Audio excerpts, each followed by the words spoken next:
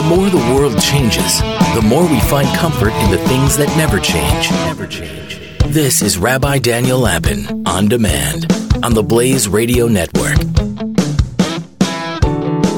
Welcome to the Rabbi Daniel Lapin Show, a show specifically for the happy warrior.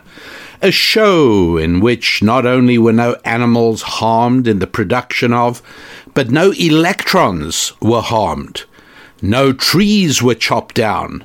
Yes, this indeed is a sanitized Rabbi Daniel Lapin show, especially for people who either aspire to be happy warriors or who are happy warriors. Because one thing about happy warriors is they are not tennis balls floating down the gutter of life. Happy warriors are not people who want to be massaged with warm butter. But happy warriors are people who delight in the challenges of life. Happy warriors are people who bounce out of bed every morning eager to tackle the work of the day. Happy warriors are people who realize that happiness is not a passive state of mind, but it is an active decision. It is a purposeful and deliberate determination. I am a happy warrior. I am happy to be alive. I am happy to be able to confront the struggles of life and deal with them, because you have to remember, pain in life is inevitable. Suffering is optional. Pain is just the dealing with life.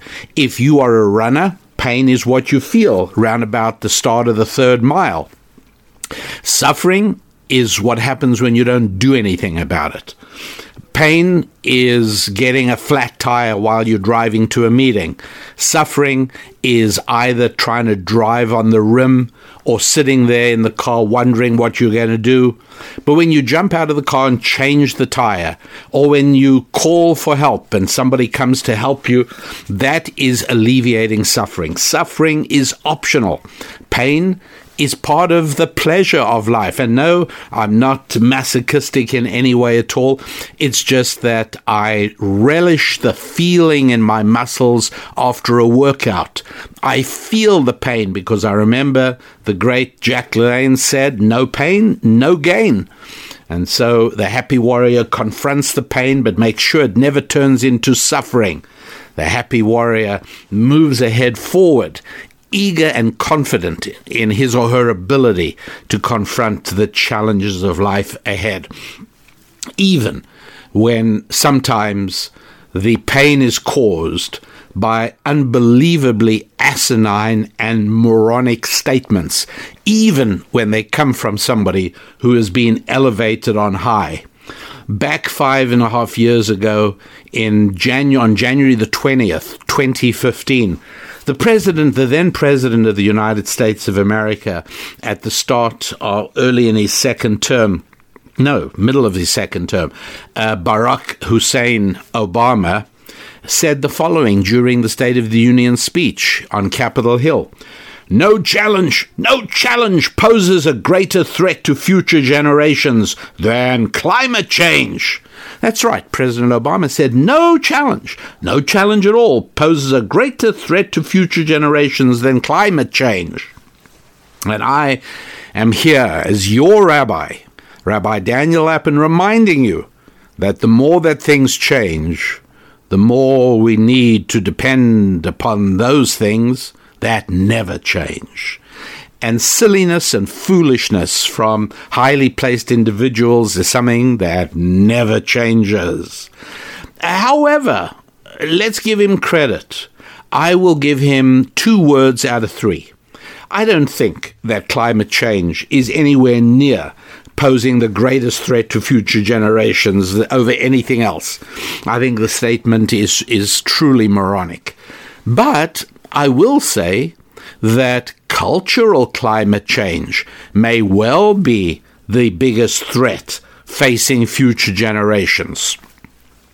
Children coming of age and looking forward to being able to live in peace and prosperity, they are not being threatened by climate change, I assure you, but they are being threatened by cultural climate change in a very, very serious way. So climate change, nah, I don't think so. You've got to remember that just a few years ago, they didn't use climate change. The term was global warming. Now today, that's an anachronistic term, right? Because nobody uses that term global warming that was created to stimulate popular panic by talking about a world supposedly heating up very quickly.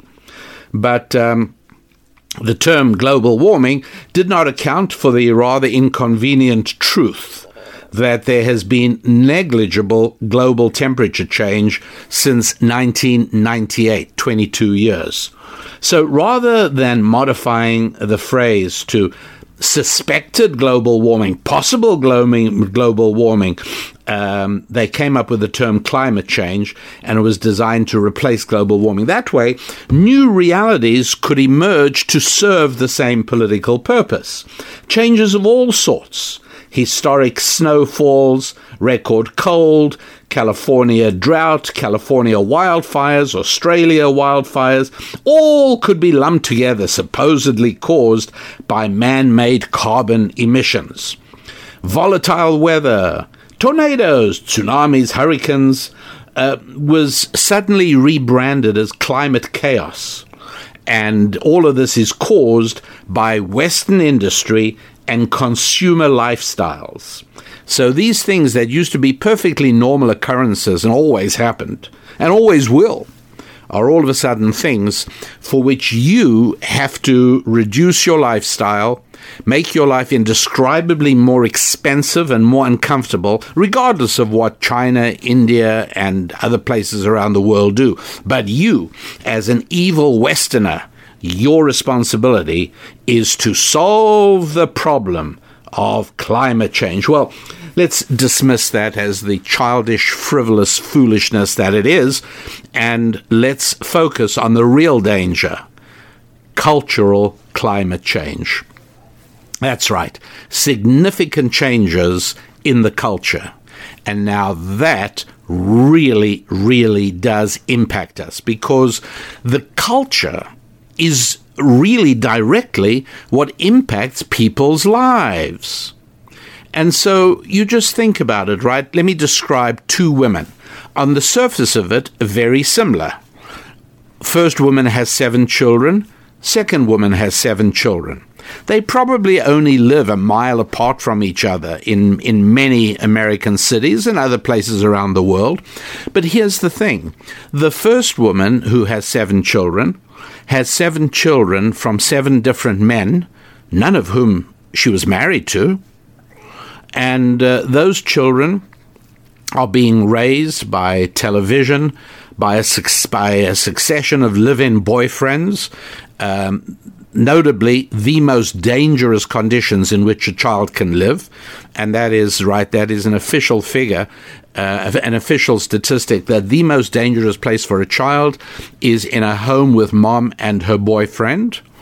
But that's a cultural thing, see? Nobody forced that on that woman. That was a decision she made, and the men who impregnated her made the decision to do what they were doing and to abandon and move on. Now, just about a mile away lives another woman with 7 children.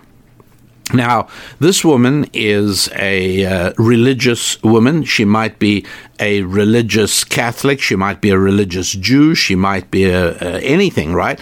But she and her husband have been married since before the birth of the first child, probably since before the conception of the first child, and they've remained married, and the two of them are absolutely committed to one another in their marriage, and they are committed to those children they've given birth to, and maybe she's even adopted some children. But there is a complete commitment, and that mother and that father, dedicated to one another, knowing full well that the beauty and passion and commitment of their marriage is one of the greatest gifts they can give their children, because one of the most certain indicators of divorce is a person raised in a divorced home. So she and her husband bestow upon their children a beautiful gift of a loving, stable, beautiful marriage, and they educate those children. They educate them in terms of obligations, not in terms of rights, but in terms of obligations. They raise them to have self-discipline and willpower. And now I ask you, take any one of those 7 children, and now let's look at any one of the 7 children of mother number 1, each of whom was conceived by a different man. And in most cases, these children actually do not know who those men really were.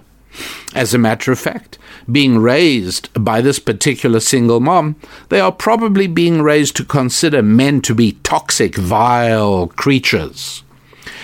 Now, I ask you, take any one of those 7 children, do you think they have the same shot at a life of happiness, fulfillment, peace, tranquility, and prosperity as any one of the children from the other from the other woman I told you about, married to a husband in a long time, stable marriage? Now, what has changed? Is it some institutional evil? Is it some systemic evil? Is it some widespread evil that causes these people to have a fairly hopeless shot at life? Or is it the culture, their culture? And I don't think it's hard for anybody who's really honest to acknowledge that it's not any form of external ism that's causing this problem, because it afflicts people of every color. It afflicts people in different countries. I've spoken before of how familiar I am with cultural dysfunction in much of England.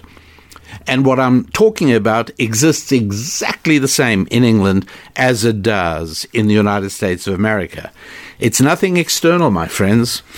It's lifestyle choices based on a deeply implanted culture that causes these 7 children to have almost no chance of a successful future. You say, well, it's government's job to make everybody equal. Government's job is to make sure that those 7 children have exactly the same shot as the other 7 at a future life of happiness. That is ridiculous and makes as much sense as it does for me to say that the government has the responsibility of making sure that I have as much chance of being hired as a swimsuit model as somebody else who actually is hired as a swimsuit model.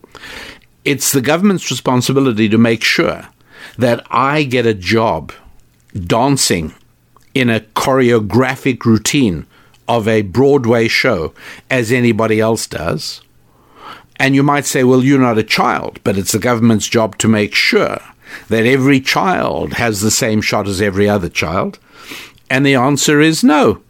Some children win the ovarian lottery and they grow up to be very good looking. Other children win an ovarian lottery and they are just natural dancers. They're beautiful dancers. Not everybody has that. And it makes as much sense to be able to say that the government should overturn the results of that ovarian lottery, as it makes sense to say that the government has the responsibility of making sure that the 7 children of woman number 1 have the same shot in life as the 7 children of woman number 2. It's not doable.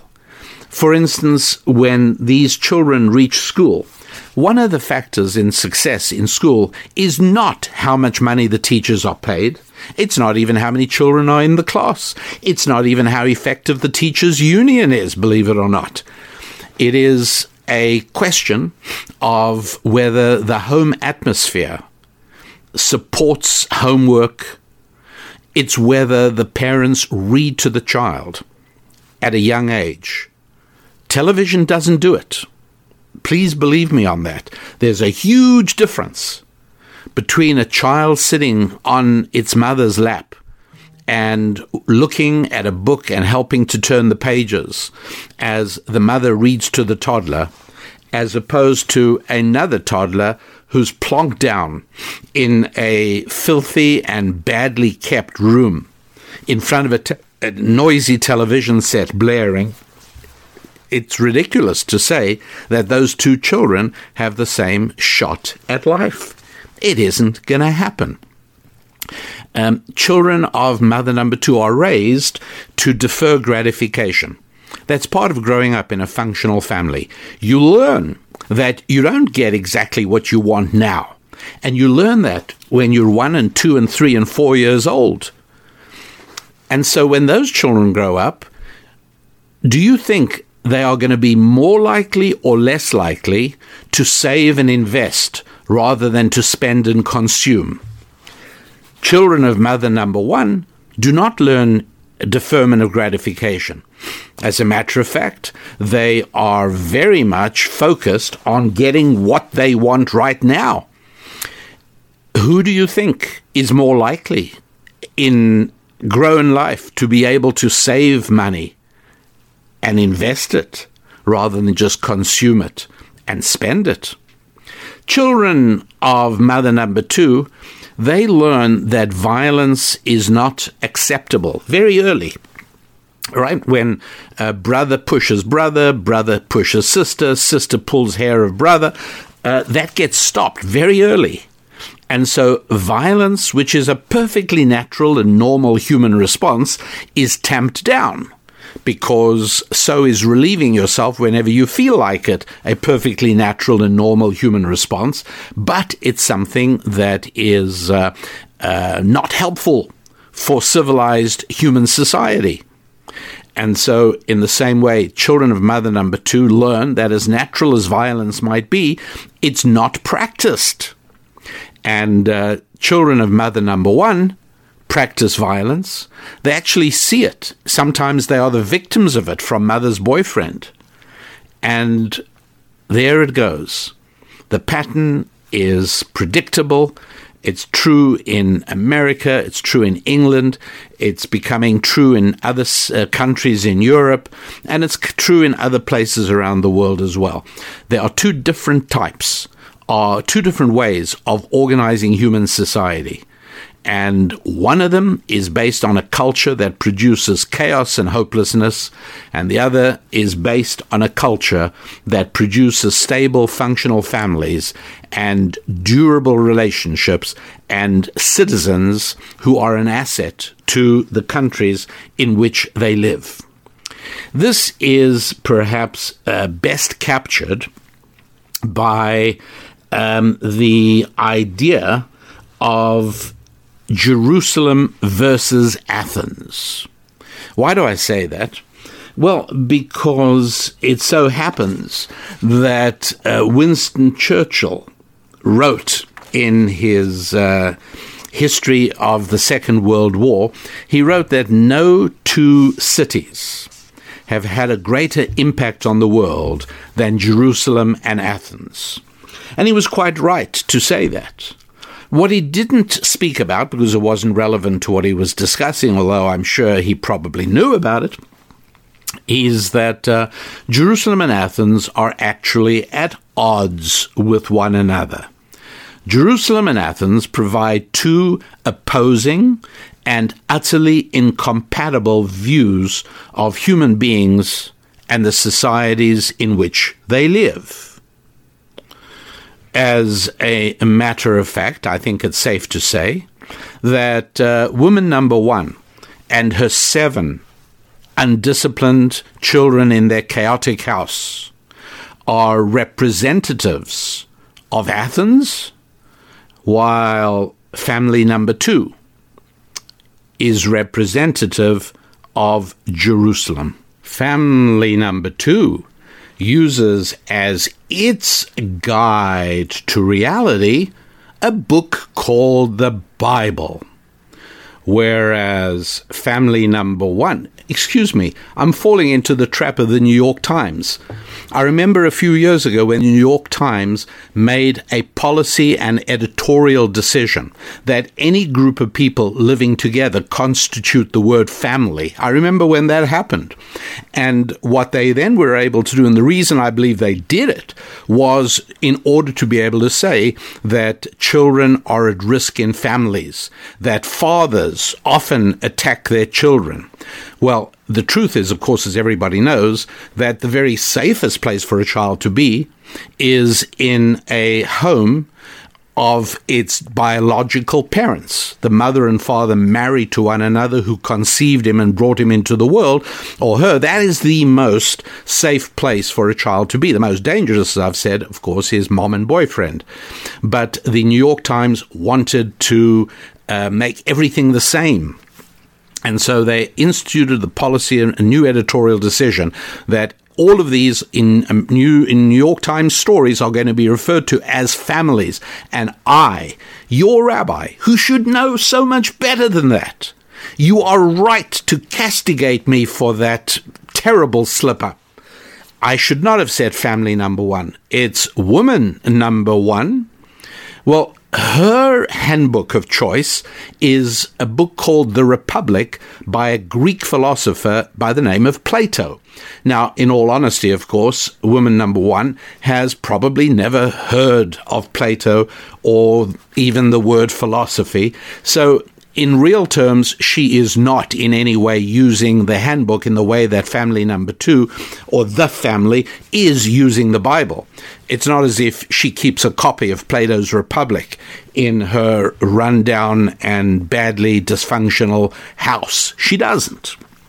But the system that created her and the system of which she is now a part, believing deeply that none of this is her fault, that is the book of Plato's Republic, presenting two incompatible views of human society.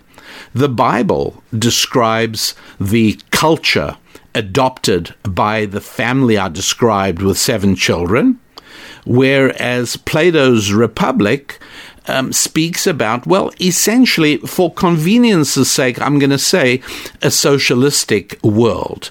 A world in which government takes upon itself the power and function of a slave owner.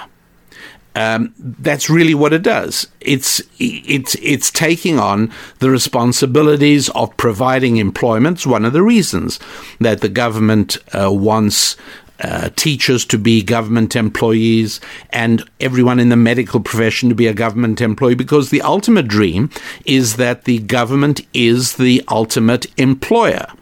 And so the biblical view that individuals are free to sort themselves out into employer and employed, while the government stands on the side, ready in terms of the community interest to use its power and ability to maintain the free status of employer and employed when inevitable disagreements arise. It's called having a court system, and it's why the founders of the United States of America were so emphatic. It's also why the Bible speaks in terms of 3 separate branches of government. That's right, back to the Bible again. If you are among the fortunate few who own Rabbi Daniel Lapin's recommended Bible, available on my website at youneedarabbi.com, then you would turn to page 1285. And there in the book of Isaiah, chapter 33, verse 22, you're going to read, "For the Lord is our judge, the Lord is our lawgiver, the Lord is our king." And that is what lay the foundation for the idea of dividing government into the king, the executive, the lawgiver, right? The lawgiver, the Congress, and the judge, the judiciary. That's how it works. That's where it actually comes from. And it's in that framework of freedom that the family I describe live. Now, a lot of people think that socialism arose with the evil and destructive dogma of Karl Marx, but that's simply not true. It goes back to the origins of humanity, and in the Bible, Genesis chapter 9, the first 11 verses speak about the Tower of Babel. And if you are interested in knowing more about the spiritual origins of socialism and how it exerts such a fatal and seductive allure for the hearts of mankind, then you would go to my website and take a look at a 2-hour audio program called Tower of Power, Decoding the Secrets of Babel. Comes with a handbook, a guidebook that you'll be able to understand the Hebrew as well. But at any rate, over at RabbiDanielLappin.com, RabbiDanielLappin.com, go to the store and look for Tower of Power, Decoding the Secrets of Babel, if you want to go back to the origins of socialism and its powerful spiritual attraction. But most people are unaware of that, and most people assume that socialism goes back way before Karl Marx, basically to Plato's Republic. And there it is. He really lays it out. He was a central planner. That was his whole idea. And Plato really laid out the blueprint for a communist economy, which is essentially part of this. It is the definition of the state. He also laid out the whole idea of the welfare state, and it is all there.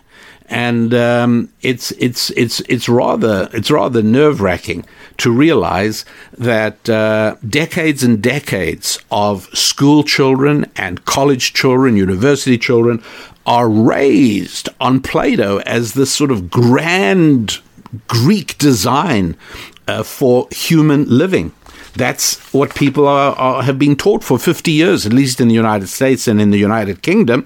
So why should anybody be surprised that now children who were themselves raised in the households of people who bought into this idea, conveyed by the universities, that Plato really is the guy we should follow for the perfect layout of human society, that all this freedom stuff just causes the oppression of the underclass. I mean, this stuff is all laid out there. It's all very, very clear. But let's try and understand what the main distinctions are between Athens and Jerusalem. Okay, so Athens only perceives a world of physical reality. That's all there is. Jerusalem sees a world of spiritual reality as well. Now, there are very real implications here. For instance, the whole environmental movement springs from Athens in the sense that if you are living in a world that is only physical, then obviously there is shortage because physical things are in limited supply and physical things also do not last forever. All right, there was a certain amount of gold in the ground 1,000 years ago, and there is considerably less gold in the ground now because a whole lot has been taken out. That's right. Time moves along, things change, and physical quantities tend to diminish or even die. They go away. And so we've got to understand that there are real-life consequences. If you and your family and your neighborhood and your city and your society buy into Athens, then you automatically will also find yourself buying into a culture of shortage. And therefore we must recycle. That's a sacred sacrament of the culture of Athens, because we live in a world of shortage. But if you live in a culture of Jerusalem where the spiritual is as much a reality as the physical, well, then we understand that the true value comes from the creativity of human genius, and that's where it all finds its heart, and that everything flows from that culture. Wealth flows from the culture of Jerusalem. Poverty flows from the culture of Athens. Poverty for everyone except the rulers, that is. Plato, who was himself of the ruling class in Athens, made quite sure that in his system the rulers did quite well, and so it has been in every communist or socialist culture since then. The underclass is kept the underclass so that their dependence upon the state will never diminish, whereas the upper class. And so if you've wondered why in the United States of America you've seen so many cases of governors of states violating their own COVID lockdowns to eat at expensive restaurants or to experience expensive services, it makes perfect sense. They are actually, if not baffled, at least irritated by your indignation. How dare you not understand that the rulers are different? Plato laid this out very clearly in the Republic. A world in which only the physical was real, there was no spiritual. There's another part of that as well.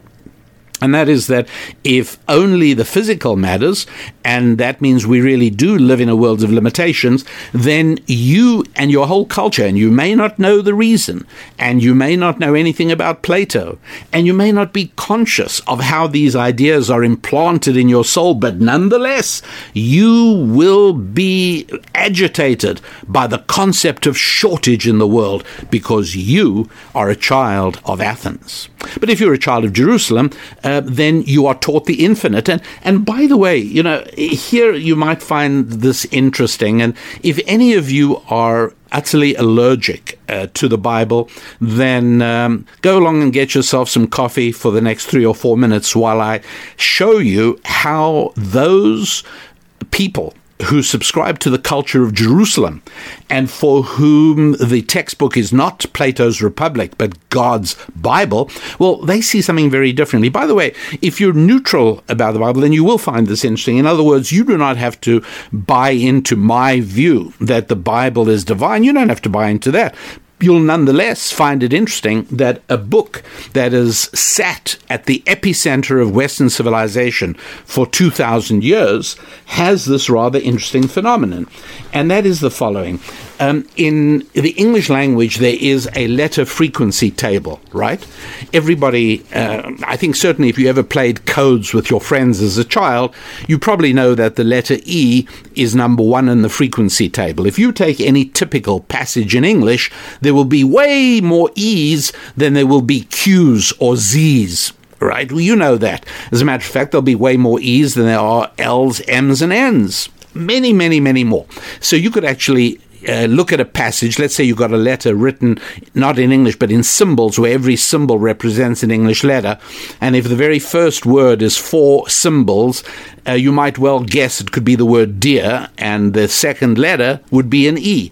And once you'd identified that, you could go and see the other E's, but you don't have to even do that. You could just check out the whole piece, find the symbol that appears more often than any other, put in an E, and you're on your way. And then we know which letters come next, right? S's come next, etc., and you go down the list. And this works for the first 4, 5, 6 letters, where the frequency table is really statistically very reliable. In the Lord's language, Hebrew, you will not be horrified to hear that this does not exist, and that pretty much all the letters are used all the time. And for those of you who do have some knowledge of Hebrew, you might well say, well, wait a sec, vavs and hays appear more frequently than others, and that is true, but never in roots. Those are the letters making up the Lord's name, and they do appear as prefixes or suffixes or inserts in words for spiritual reasons. And if you have heard any of my Bible teachings, you'll be much more familiar with that. But the point I'm making is that in Hebrew, in a Hebrew text, pretty much all the letters show up around about the same time. So you wouldn't be surprised that by the time we've gone through about 12 verses from in the beginning God created in Hebrew, Bereshit, bara Elokim et hashamayim ve'et haaretz, you start off, by the time you reach about 12 verses, you've pretty much covered all the letters of the alphabet. And when you do another 12 verses, all the letters are there. But here's the interesting thing. There's one letter missing. Now, the letter missing is the letter in Hebrew shaped like an O. It doesn't read as an O. It reads like the letter S. It has an S sound like sugar, but it's shaped just like an O. It's a circle. And this particular letter doesn't show up in the first 12 verses. Now, here's the funny thing. Take any other 12 verses in the Bible, and all the letters will be there, including this letter.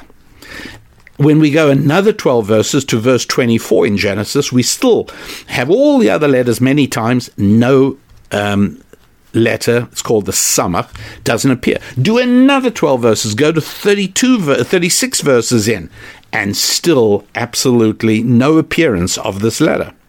Finally, 42 verses in, that's chapter 2, verse 11. And again, for you who have made a very, very worthwhile investment in a family heirloom Hebrew Bible, it's a beautiful Bible, and the reasons that I recommend this Bible are made clear at my website, rabbidaniellapin.com, where you can also get the Bible.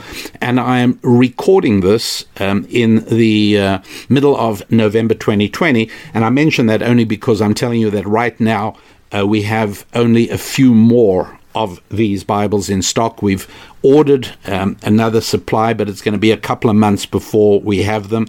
And we just don't have an exact arrival date on that. But right now, we still have a few. And if I were you, I'd get me and my family one of these right now at rabbidaniellapin.com. It's called Rabbi Daniel Lapin's Recommended Bible.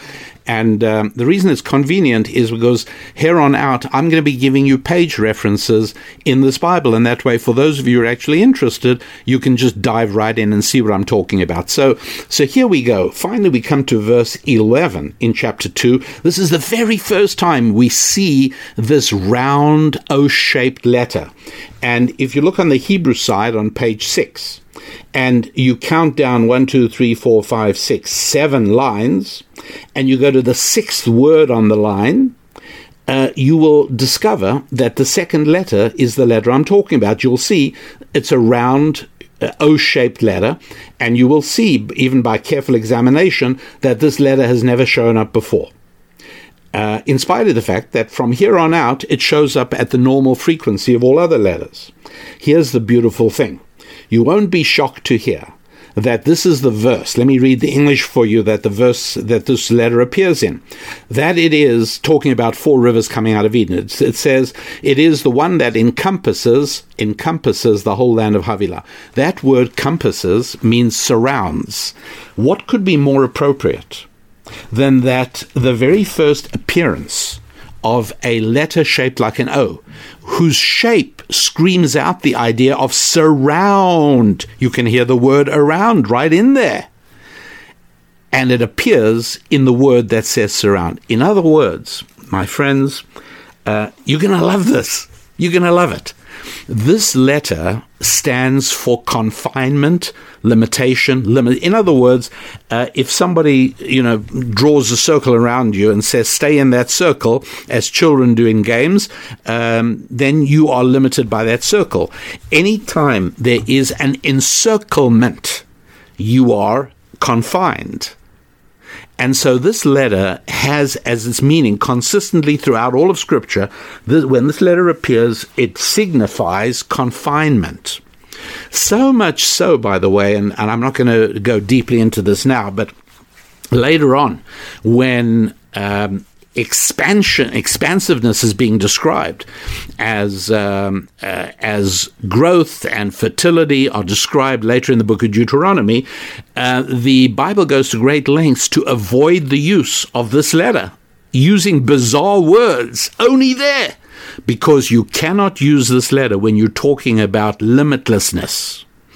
And so the Bible shows that this letter, speaking about limits and encirclement and confinement and restriction, this doesn't show up till way into the 42nd verse. Up till then, it's postponed in order that you should understand that those who shape their culture according to this book, namely the culture of Jerusalem versus Athens, this book, we don't recognize limit. There is no limitation. And sure enough, it's not a surprise that those who live according to the culture of Jerusalem do not teach their children about shortage and limitation and confinement. They teach their children about a world of opportunity and possibility and potential, and everything is an opportunity. Is it any wonder that the children of Jerusalem are more prosperous than the children of Athens? Of course it isn't. It makes perfect sense. In the Athens worldview, youth is worshipped. Age is viewed as just an unfortunate and best ignored episode. Youth is worshipped. Age a whole lot differently. In the Jerusalem scenario, you would look at an older couple sitting down maybe with 4 generations of their descendants. And if you were part of the Jerusalem culture, you'd see beauty. You'd see in their lined faces the years of love and sacrifice and accumulated wisdom and memories. And your response would be, how beautiful is that? But if you're part of Athens culture, you put a photograph of a vapid, self-indulgent, self-absorbed, and underdressed young woman on the cover of a magazine, and millions of Athenians genuflect as they pick it up at the newsstand. You know, Jerusalem used to be a sort of code word that meant God's blueprint for how people can best live. In the early 17th century, one of the people who came to settle North America, one of the pilgrims by the name of John Winthrop, he told those about to travel with him to America that they are going to this new land to be building a shining city upon a hill. And almost everybody in his audience would have realized that he meant a new Jerusalem in the new world. The old world, that is to say England, also knew that Jerusalem meant a godly and ideal way of life. William Blake was an English poet who wrote a poem you'd probably enjoy reading, and it was called The New Jerusalem. Let me read the closing lines. I will not cease from mental fight, nor shall my sword sleep in my hand, till we have built Jerusalem in England's green and pleasant land. Do you follow what I'm trying to convey to you? That we live today in an extraordinary moment in the last 2,000 years of human history, in that you have influential people and even people we regard as educated who literally do not know anything at all about the Bible. They literally do not know if Leviticus is an aftershave lotion or a book. They literally don't know that.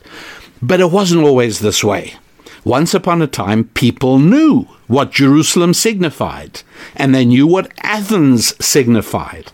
And so all I'm really doing is restoring your natural legacy. I'm telling you the things that your ancestors knew. And that is that the choice facing everybody all the time is, do you want to live in Athens or do you want to live in Jerusalem? Now, not every exponent of Jerusalem is a beautiful, noble, ideal person. I mean, even King David himself had flaws. It was part of the reason he wasn't able to be the one to build the temple. It was his son Solomon who did that. And Solomon was not without his flaws. Sometimes people who do great things for Jerusalem are flawed people, like we all are. And sometimes not everybody who builds Athens and not everybody who promotes and advocates for Athens is a horrible human being. Many times they are, but sometimes they're very nice people. But none of that matters, because it's not whether the person himself is perfect or flawed. The issue is the culture. What is being promoted as the model for human living? Athens or Jerusalem? And you've got to say, is youth promoted, or is age seen as venerable and valuable and an appreciation of wisdom? You see, the problem, if you are Athenian and you adhere to the physical view of reality, then you understand that you probably hit perfection at about the age of 18. Would you agree? And then from then onwards, I'm sorry to tell you this, but from then onwards, it's pretty much downhill. Right? I mean, how can even a man or a woman in good physical shape at the age of 52 compare to themselves at age, shall we say, 19? It doesn't work. It simply isn't how the world really works. But if you live in Jerusalem, well, then the spiritual really matters. And so, yes, it's a bit sad that I'm not quite as good looking as I was when I was 19, but it's okay because I have so many compensating advantages. I'm not nearly as dumb as I was when I was 19. I have acquired some wisdom. And in addition to that, I have built a family. And I have built some finances. And all these things matter, not just the physical. That's if you live in Jerusalem. But if you live in Athens, well, then only the physical matters. And you want to preserve that as long as possible with all kinds of expensive treatments in order to maintain the physical. As a matter of fact, one of the medications for preventing men from revealing their age by means of graying hair is a hair dye for men called, appropriately, Grecian Formula. Well, how could it possibly have been more appropriate? It is the Athenian way. You try and preserve these things forever. You know, in the early 1800s, for a very short time, there lived another English poet. I spoke before about William Blake and New Jerusalem. This guy's name was John Keats. And he lived in the early 1800s, and he wrote a poem called Ode on a Grecian Urn. And it captures so beautifully the Athenian culture that time mustn't pass. The passage of time is a tragedy for an Athenian. Everything must sort of stay in the state of physical perfection in which it now is. And he writes this beautiful poem about a Grecian urn in which there is a picture of a boy chasing a girl through the woods. And here's a line, stands in the middle of the poem. Bold lover, never, never canst thou kiss. Though winning near the goal, yet do not grieve, she cannot fade. Though thou hast not thy bliss, for ever wilt thou love, and she be fair. She'll be beautiful forever. She'll be a cover model for a magazine forever. Now, there are disadvantages in that you'll never consummate your passion for her, but so what? At least you understand that this will all last forever. And then the poem ends in the best part of it, the climax, the closing two lines of the poem. Listen to this carefully, because I want you to know how incredibly dangerously destructive this really is. Here are the closing lines of John Keats' Ode on a Grecian Urn. Beauty is truth. Truth is beauty. That's all. You know on earth, and, I read that really badly. Let me try it again. Beauty is truth. Truth, beauty. That is all you know on earth, and all you need to know. Is that really true? Is beauty and truth absolutely interchangeable? Yes, if you are an Athenian, it really is. And that's why art is venerated, no matter how disgusting it is. Much of modern art, Doesn't matter. Art is venerated, and there is an entire culture with its own temples called art galleries, all dedicated to this Athenian culture. Beauty is truth, truth, beauty. That's all you know on earth and all you need to know. Really? You never met any beautiful, truly evil people? Really? No, not true at all. But it is part of the culture of Athens. How's about the idea of courage and cowardice? Yeah. Again, a physical view of reality based in Athens means that physical survival is more important than anything else. And therefore, cowardice is the way to go. Run from a fight. Doesn't matter. Live another day. But the idea of honor and shame, the idea of standing up for a value. Now, value is spiritual, so there are no such things as values in Athenian culture. And so cowardice is elevated to a moral goodness. They call it pacifism. We're against war. And they elevate their own failure by giving it new names. And that is, whereas courage is very much an aspect of a Jerusalem Bible-based worldview.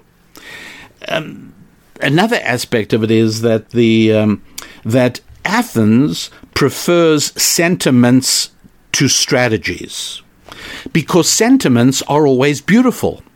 But in the real world, very often, in order to produce beauty, there involves a certain amount of struggle. There involves sometimes even a certain amount of ugliness. Yes. In other words, in modern-day Israel, for the beauty of Jerusalem to stand on its hills today, many, many, many men have shed their blood. And that is true in the United States of America, where every Veterans Day, people gather to remember that the beauties of America are only there. You like national parks in America? Well, you can only go to them because so many people spilled their blood. You want to make a nice garden? Well, you have to dig up the weeds. And for those people who like weeds, it's a tragedy. And then you've got to throw down manure, and it smells. Fertilizer smells. But the result is a rose bush at the end. Jerusalem recognizes that strategies are meaningful. Sentiments are nonsensical. There's no value to a sentiment. Oh, I think there should be listen to a beauty pageant winner. I want to see an end to hunger. Very nice. That's a sentiment. Any ideas on how you're going to bring that about? Make sure you understand the difference between sentiments and strategies. Athens specializes in sentiments. Jerusalem insists on strategies. Let me give you a tweet from the woman who would be vice president in a Biden America. On November 12th, 2020, she tweeted the following. Please listen carefully to this. Here it comes. Hope, unity, decency, truth. These are the ideals that will guide a Biden-Harris administration. Get it? Hope, unity. Do you remember President Obama's hope and change? And everybody said, yeah. Everyone who subscribed to the world of Athens thought hope and change was a wonderful way for a new president to announce his plans for America. The people who live in Jerusalem, Americans who live in Jerusalem spiritually, they shook their heads and said, sentiments, not strategies. That's not going to help at all. Athenians hate strategies. One of the reasons that they hated President Trump, and still do, is because he focused on strategies. He didn't know much about pretty sentiments. He actually specifically said what he would do, and they hated that because Athenians prefer sentiments to strategies. I should mention that George Orwell's genius book entitled 1984, written actually in the 1940s, was a brilliant exposition of how socialism gains power And he actually speaks very eloquently about this concept, not in so many words as I put it in terms of sentiment versus strategy, but he shows how the minds of people are so easily influenced by pretty sentiments. So please, in your life, running your business, taking care of your family, interacting with friends, do not mistake sentiment for strategy. The two are very different, and the two are very, very important. Athens loves sentiment, and they all applaud and they jump up and down with excitement because everything is going to be so beautiful. It's all going to be about hope and unity and decency and empathy and truth. Yeah, right, exactly. And we're going to follow science. Yeah, that's right. And I've spoken about this before. If you are an Athenian and you live in a world that is only physical in nature, then nothing is more important than physical survival. And therefore, the world of public health is paramount. And that means that when public health experts speak, the rest of us have to genuflect and obey. But if you live in Jerusalem, then the quality of life involves spiritual realities as well. And part of that is human interaction. And automatically, we of Jerusalem know that economic prosperity results only from interaction of human beings. The only time money is brought into existence is when one human being serves another human being, either by providing him with goods or with services. And that's when wealth is created. When we are reduced in our ability to do that by an Athenian tyranny, well, then don't be surprised if economic reduction is an automatic consequence. It has to be. That's part of the difference and the incompatibility between Jerusalem and Athens. Another part of Athens, which Plato is very strong on in the Republic, is the idea of internationalism. Nationalism is a bad word among Athenians, but it's a wonderful word among Jerusalemites. It doesn't mean that we hate other nations. It's that we accord them the respect of national sovereignty. You are your nation, I am my nation. We've got our way of running our society and our lives. You have your way, and we're happy to proceed on that basis. We're pretty confident that ours will produce a superior nation. But when people come to us and say, well, you're different from other nations, Jerusalemites say, yep, you're right about that, I'll say. But Athenians say, what? We're causing separation between nations. It's the worst possible thing. We believe in internationalism. And here is one of the most beautiful pieces of evidence. And I'm always assuming that there are some people listening to my voice right now who are rolling their eyes and saying, I can't believe this. This is too simplistic. That the world, the culture conflict in humanity today is between Athens and Jerusalem. And Athens pushes internationalism while Jerusalem pushes nationalism. Well, that's exactly true. It's not an accident that the song of communism was called the Internationale.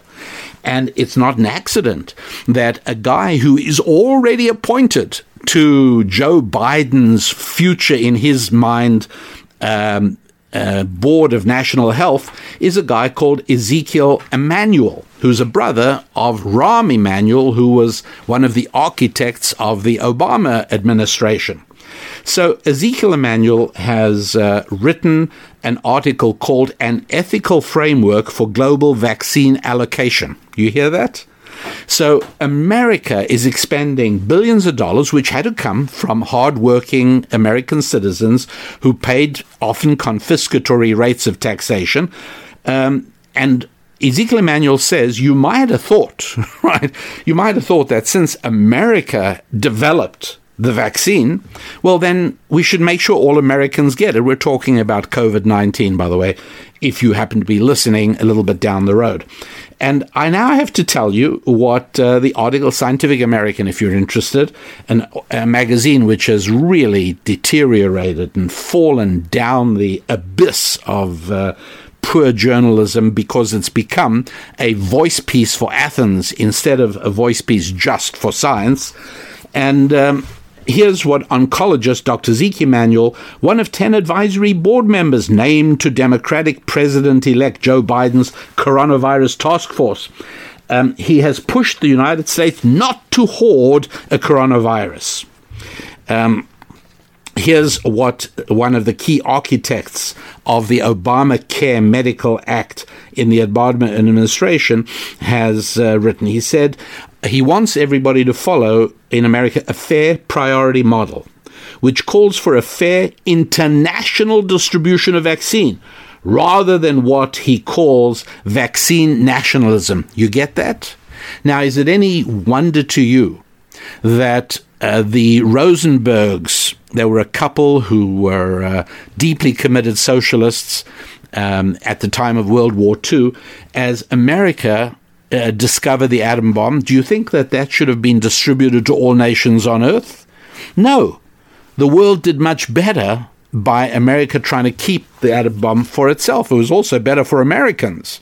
But the Rosenbergs, because they were Athenians, they took it and handed the secrets of the bomb over to Joseph Stalin in the Soviet Union, and very quickly Russia joined America in the nuclear club. That was not good for the world. That resulted in decades of the Cold War. Okay? You've got to ask yourself, in what sort of world would you be more comfortable? When Iran has the bomb or Canada has the bomb? There's a difference between Iran and Canada because we recognize nations exist and nations are different. And it is good that we live in a world of different nations. But Athens believes only in the international model, all the same. And in the same way as the traders, Rosenberg, Ethel and Julius Rosenberg, they decided that it's not right for America to hoard nuclear secrets, and they distributed it. Ezekiel Emanuel says, hey, even if many Americans die, it would still be wrong to hoard it in a form of what he called vaccine nationalism. Yes, some Americans will die, but it's more correct, it's fairer, it's appropriate to distribute the vaccine internationally. So it should remain equal because Athens believes in equality and Jerusalem believes in freedom. These are very, very major differences. Athens believes in the sanctity of government and in government education. And Jerusalemites in the United States of America, at any rate, in a fatal and fateful decision going back more than 50 years, decided to hand over education in America to Athens. And so for more than 50 years, children growing into adults have been educated by Athenians. And no surprise, now, year 2020, they're doing everything they can to turn America into an Athenian model instead of a Jerusalem model. That is what has happened because Athens venerates government and universities. Not surprisingly, universities are really the home of Greek Athenian thinking. It's one of the reasons that in some of the great universities in America, the main building is built to resemble the Parthenon on the Acropolis in Athens. And it's why something called the Greek system is set up in universities where people are part of houses that are given Greek letter names, all because, in a way that may be a lot less known to most people today, but once upon a time was clearly understood, Athens stands for a very specific set of values that I am endeavoring to impart to you today. So not surprisingly, universities, as the place where government perpetuates its worldview, are venerated. But Jerusalem venerates the home and the family. It could not be more different. And so, yes, all of these aspects of Jerusalem and Athens are what shape exactly what's going on in the culture today, whether it's Jerusalem and Athens in America or Jerusalem and Athens in the United Kingdom. Consider, for example, the whole Brexit controversy. The whole controversy was whether England should remain part of the economic union of Europe or whether they should be their own nation. And for people who believed in Jerusalem in the United Kingdom, they said, it's enough, we've handed over sovereignty to Brussels. A United Nations of Europe has the power to decide what sort of light bulbs we can put in our homes and what sort of shower heads must be in our bathrooms. Yes, just like America.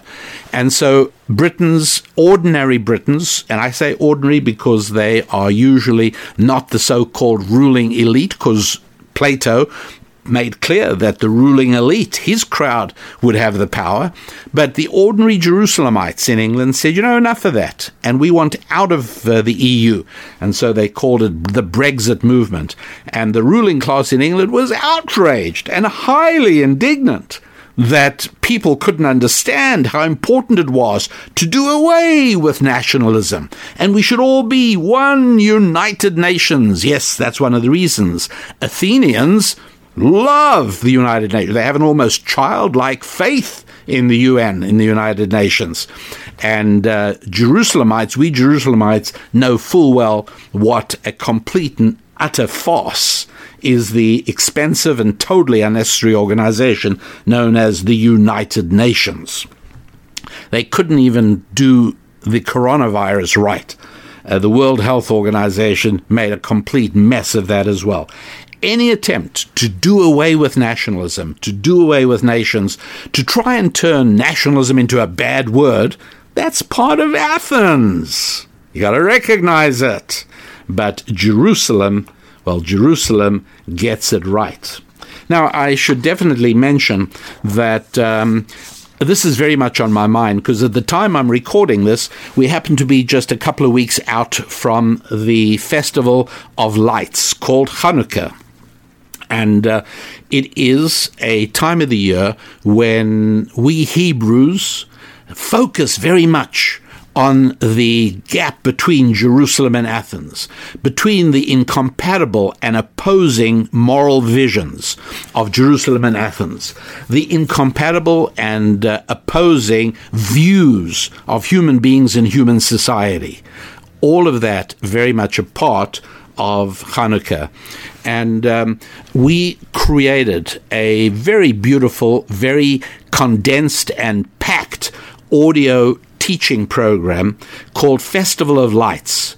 Transform your 24/7 existence into a 25/8 life. Right, 24/7, 25/8. When you hear the program, you'll understand the significance. But it's called Festival of Lights. Transform your 24/7 existence into a 25/8 life. And you want to get hold of it. It's very inexpensive. The cost of a cup of coffee. If you go to a certain unnamed coffee outlet that has yet to become a sponsor of this program, hence I will not name their name, but if you do go over to RabbiDanielLappin.com, you will be able to see not only Rabbi Daniel Lappin's recommended Bible, but you'll be able to download right now, here and now, with no delay, the audio program called Festival of Lights. Transform your 24/7 existence into a 25/8 life.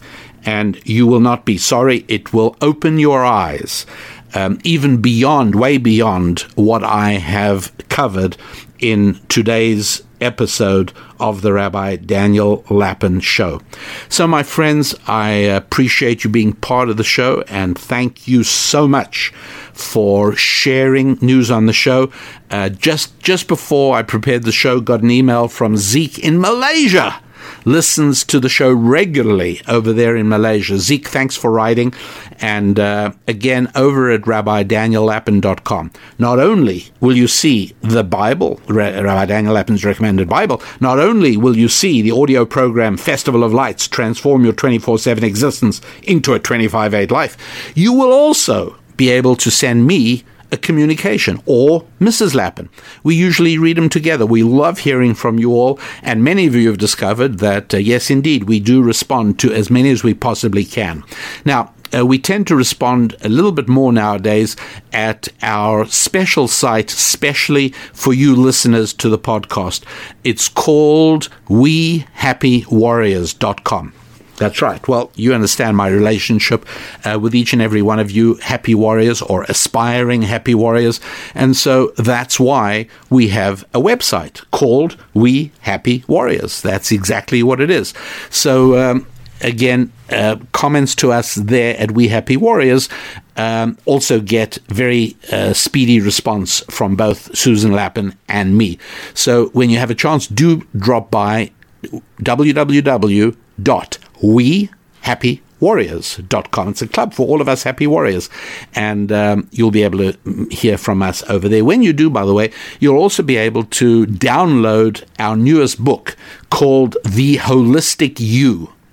Very, very important. Okay, important stuff. Basically, how each and every part of the 5 parts of your life, your faith, your friendships, your family, your finances, and your physical fitness, how all of those 5 parts of your life interact with one another and impact one another.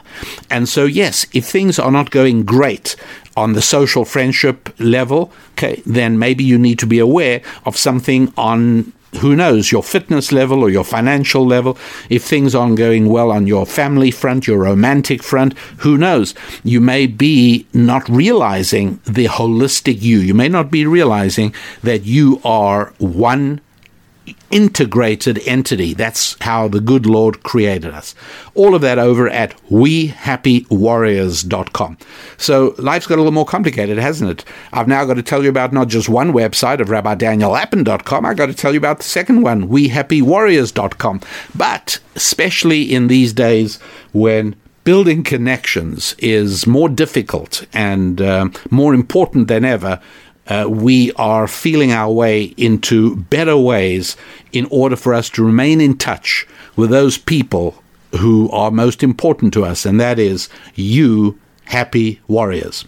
So until next week, when I once again look forward to the privilege of spending a little more time together with you, I wish you a week of very good times with your family, good times with your faith, good times with your friendships, good times with your finances, and good times with your fitness. I'm Rabbi Daniel Lappin. God bless.